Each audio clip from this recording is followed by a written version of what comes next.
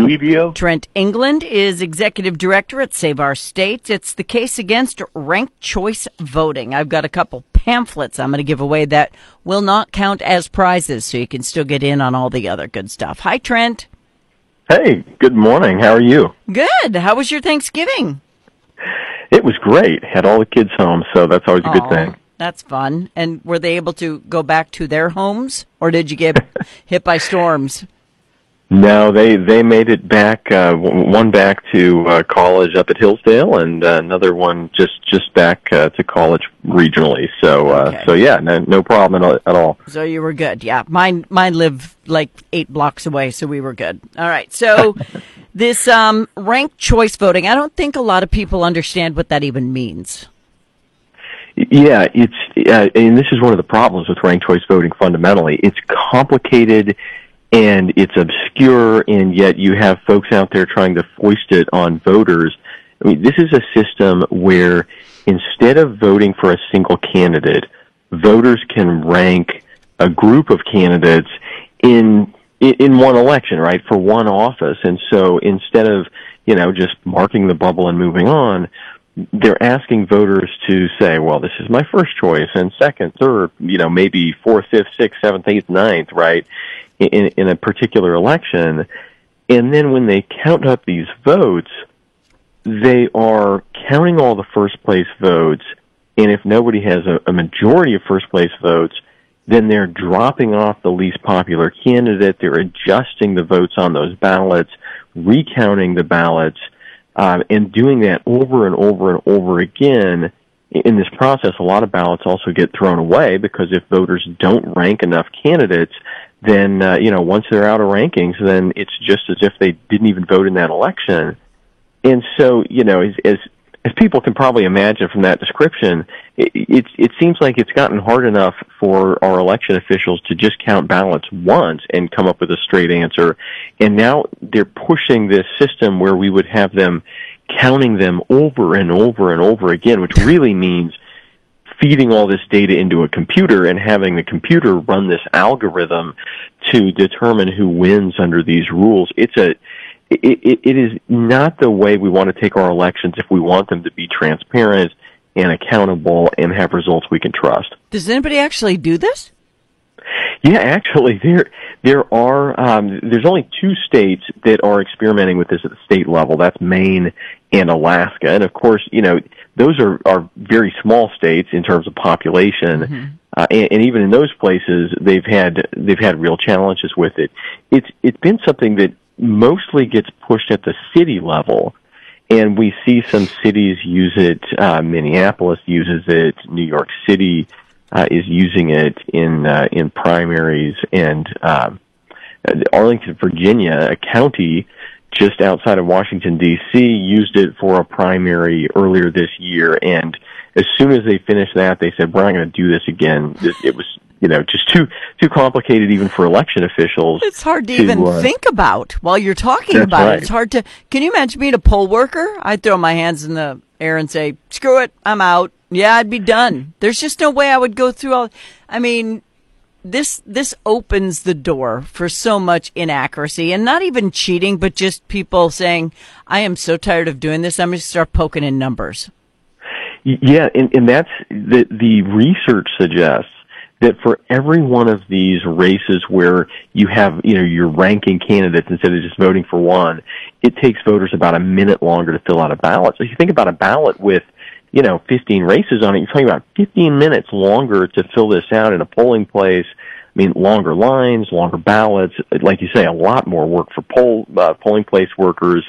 It's just kind of crazy. You talk to the folks pushing this, it's like they don't even think about any of these side effects of creating a system that makes it just more complicated for voters to vote, and a lot more complicated for the election folks to count the votes. So right.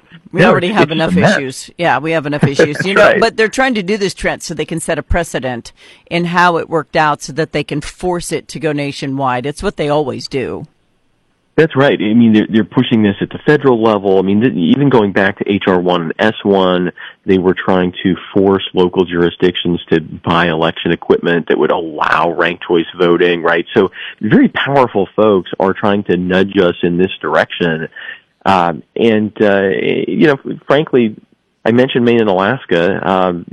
Democrats have picked up 2 congressional seats, one in Maine and the one seat in Alaska, by changing those states over to ranked choice voting. It allowed them to basically, in Maine in particular, to take advantage of the fact that they've got these other candidates on the left who run. And so they wind up using these kind of far left candidates as a get out the vote tool for the Democratic Party, which is a really strange, it's a strange way to be changing the rules in order to change the outcomes.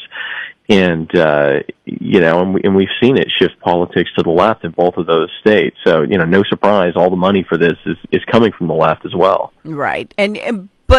But they must have come up with this for a reason. Are they hoping for the confusion and the upset and in election month instead of election day like we're supposed to have? What's the reasoning behind this? There's got to be a catch for them.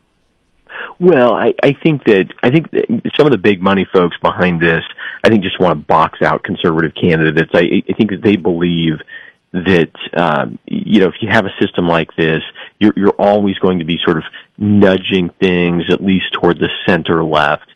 In Alaska, they used it to box out Sarah Palin, and I think it also, I mean, for anybody sort of on the ground in politics, if you do something like this that makes elections more complicated, I think this is part of what's happened in Alaska. Conservatives are already skeptical of the election system right now. I mean, obviously, we see voters on both sides of politics who are frustrated, but I think if you make elections more complicated, clearly in the current environment, you're going to have more conservatives who get fed up and don't vote than folks on the left. And so I think they're trying to box out conservative candidates. I think that they're trying to, really disenfranchise conservative voters. And then, as you say, just create a system that's so complicated and technology dependent that, it kind of paves the way for these other steps they want to push us towards more reliance on technology in elections, which, technology has its place, but if we can't easily do hand recounts and do audits and verify the outcomes, that's not a good direction to take democratic processes. We already have too much of that as it stands. Yeah. All right. So ranked choice voting is something that a lot of people are going to think, oh, it's like the Iowa test of basic skills back when I was in school, which all of us just kind of drew pot leaves and Christmas trees by the time we were done, or smiley faces if you weren't like me. But this is just another way to confuse voters even more than they already are. And let's face it, the left already thinks people are too stupid to get an ID in order to go and vote in the first place. If you've moved, make sure you contact the county where you lived and let them know you don't live there anymore, and contact the county in which you live after the proof that your property taxes are paid here in Missouri. Then you can register to vote in your new county. But make sure that you do it. And make sure that your vote counts. And don't, if this comes up and they start saying, well, we need ranked choice voting, let's give them a big old hell no, because it's so confusing the way that it is. The ballot language on some of the amendments that they're trying to pass, or even some of the props that are coming through. I mean, it takes us long enough to vote without confusing us by ranking everybody. If we wanted to, Trent, we could just go through and mark the one we want as number one and skip the rest. Or would they then throw out our ballot? Well, you can do that, and what we see in these elections is that oftentimes there's a big group of voters who do, it'll be like 25% just won't rank anybody, or some significant portion of voters. If your candidate is eliminated in one of those rounds, and this is what happened up in Alaska, and you haven't ranked somebody else, then yeah, your ballot is just thrown out. It becomes as if you didn't vote in that election. So it's kind of a catch-22, right? They're rewarding voters for using their system, basically, or punishing voters who don't. Which, you mentioned voter ID. It is totally ironic that some of the same people pushing ranked choice voting have been saying, but voters are too dumb to get an ID. And they say, particularly minority voters, they can never figure out how to, get an ID and participate in an election if we have that requirement. Of course, we know that's not true. All of the evidence shows that that's not true. The evidence does show that with ranked choice voting, you make elections more complicated.